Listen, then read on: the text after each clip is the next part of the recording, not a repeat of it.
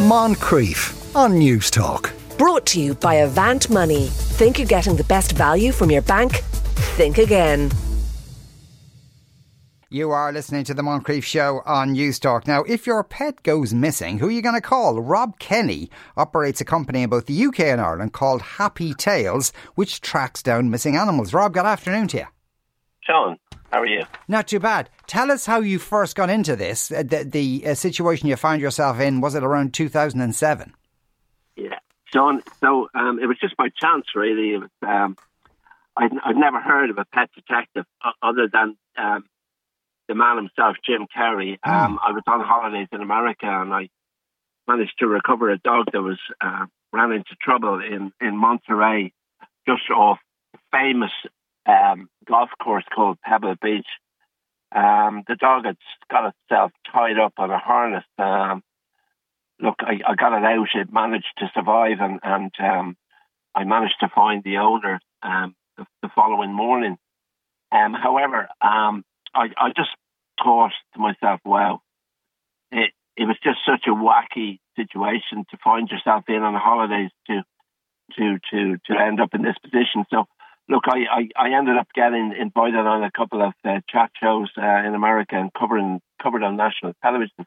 They said, why don't you become a pet detective? I just took it on board and I brought it back, the idea back to Ireland and trained in America over 2 years. And I've been at it now. So the guts of 15 and a half years now I've been doing it. Right. And the course you can actually do is a missing animal response technician course. Right. And what kind of things do you learn in that?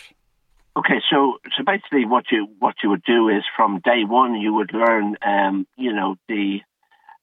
how far an animal will travel depending on age, gender, whatever. Also the training of a search dog. So in the United States, they were very big into, at the time, bloodhounds, which were used by federal police to solve missing people cases. And they were very keen on bringing this idea into the tracking of the scent of missing pets. So nowadays, it's not as big with regard to bloodhounds. So a lot of other types of breeds, such as Springers and smaller breeds can be used for this purpose. But it's we would also use DNA forensics, different equipment, high-tech equipment, bionic ears that can engage if an animal is trapped in a certain shed or something from a distance. So it covers very much everything that would be needed. And there was a great amount of travel involved because it covered Michigan, Seattle, California, and also Iowa. So there was a huge amount of traveling involved to cover all these courses. And So and has business increased steadily through the years as you've gone along? And is that because there's maybe an uptick in animals disappearing?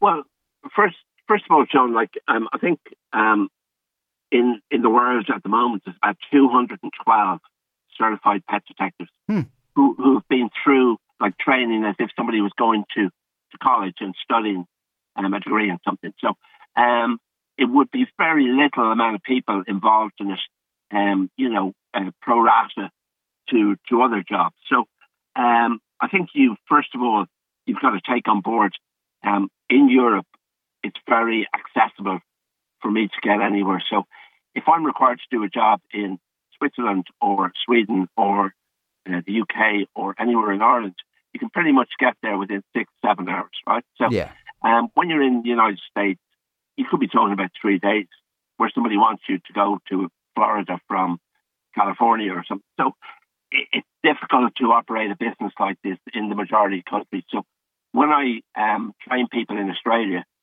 they have the same problem with regard to distances. We don't have it here, so luckily enough, it works pretty okay. Is it busier now? Oh, look, 10 years ago, I was a novice. I'm still a novice, but you learn every day. There's no matter what, you learn every day about about this sort of work, and the meeting of different people who are stressed when you call, and people who hire your services, people who look for advice. We try help as many people as possible.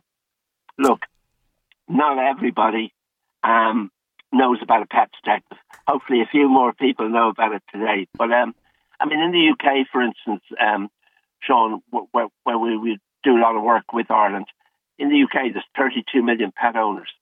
So huge amount of pet owners, Yeah, but you say in percentage terms, Rob, how many are just, a dog who just wanders off, or how many are actually kidnapped? Yeah, so that's a really good question. So, look, when I started out, you're learning all the time. You've come out of training, and I sort of thought, pretty much every dog here or contact that people have a missing pet, it's going to be a missing case, be it a feline, be it a dog, whatever, it's going to be missing, right? So, look, it turned out over the last probably 7 years where the majority of cases are no longer missing, they're stolen. Huh. That also includes feline cases. There's a huge amount of feline cases or felines that are stolen now because a lot of people dipped into the higher end of the pet market where they bought expensive pedigree pets, and they're always going to be targeted for breeding and resale. Right. Okay. So is it to sell or maybe to take them off and breed? Yeah, look, breeding is very high end at the moment. It's unfortunately during the time of COVID, Sean, so many people were stuck at home, and an awful lot of people who were stuck at home, the only way that they could actually, manage to live a normal life was to go and get a pet. So the demands became really, really great for all animals. And the theft rate went through the walls where people were actually attacked, had their dogs taken under CCTV and everything else. So it became an incredible problem during COVID all around Europe. And the breeders obviously were asked to supply about 7 million dogs. And obviously a lot of them were they weren't bred properly. Then there were dogs that were overbreeding, with certain breed of dog that was actually highly wanted. It became a mess. Look, luckily enough, it's died down a bit with regard to that end of it. It became savage, to be honest with you, And retrieving dogs that have been taken by, what is, I suppose, a form of organised crime. Yeah. What are the possibilities of getting the dogs back? Can you negotiate? Can you pay a ransom? That kind of thing? Sean, this is a sort of, so for instance, we would have a database, right? And we'd have a database for all parts and counties in Ireland, north and south. We would have a database for all parts of Scotland, south of Wales and the UK. So we would have a list of people who are known to us, relatives and people involved who have a history over years of stealing pets. And we would have a list of all, or a very high majority of the breeding factories throughout Ireland and the UK where a lot of this skullduggery goes on. Yeah. Now, a lot of people would ask the question, well, look, why is it still happening?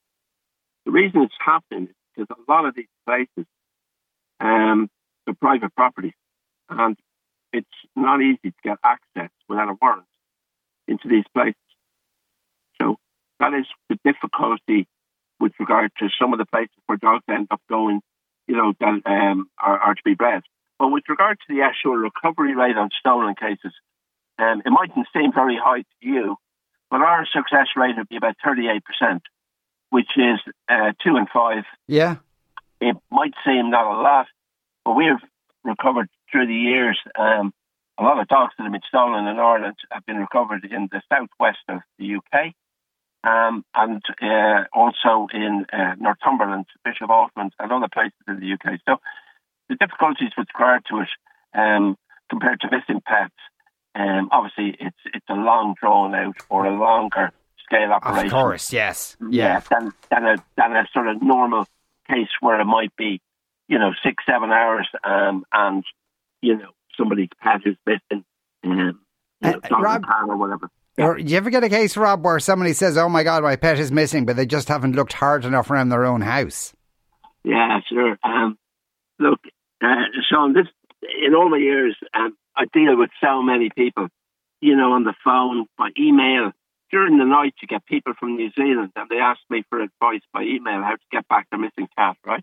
Yeah. I remember years ago doing a case in News Talk with a lady who had a cat missing in Toronto. We did a live show on Saturday morning. But this particular one was in Dublin, where a lady contacted me with regard to a missing Bichon, which is like a poodle. And it's a dog that simply doesn't travel far. It wouldn't have a big engine.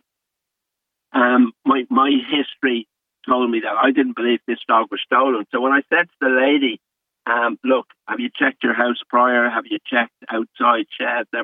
Everything is checked. And I said to her, look, okay, I'm going to go do a search. I'm going to contact my contacts in the local police and whatever here. And I'm going to call on a couple of individuals and we'll see where we go. So that evening I called back to her and I said to her, look, I really don't want to be offensive in any way, but I need to check your property because I really think the dog could be somewhere around here or in a neighbour's property next door or something similar. She said to me, okay, look, she said, I haven't been drinking. And to be honest with you, my son now, he wouldn't be happy to think that, I said, look, don't take it the wrong way. I said, we're just doing the best for the pet. However, I went through the house. I found the dog underneath the lady's spare room duvet. I then said to her, look, I said, let's just put this down as a learning curve. There's no charge for the job whatsoever. And she explained to me, Sean, that somebody must have come through the bedroom window at night with a ladder and put the dog back. That happens a lot. No, it doesn't. But look, it's one of the wacky stories, and I've come across so many. I've come across so many incredibly unusual cases and whatever. And when my book comes out in October, it's going to be a good read. Okay, dokie. We'll look forward to that, Rob. Thanks a million for talking with us today. That's Rob Kenny there. You are listening to the Moncrief Show on News Talk. Moncrief. Brought to you by Avant Money. Think you're getting the best value from your bank? Think again. Weekdays at 2 p.m. on News Talk.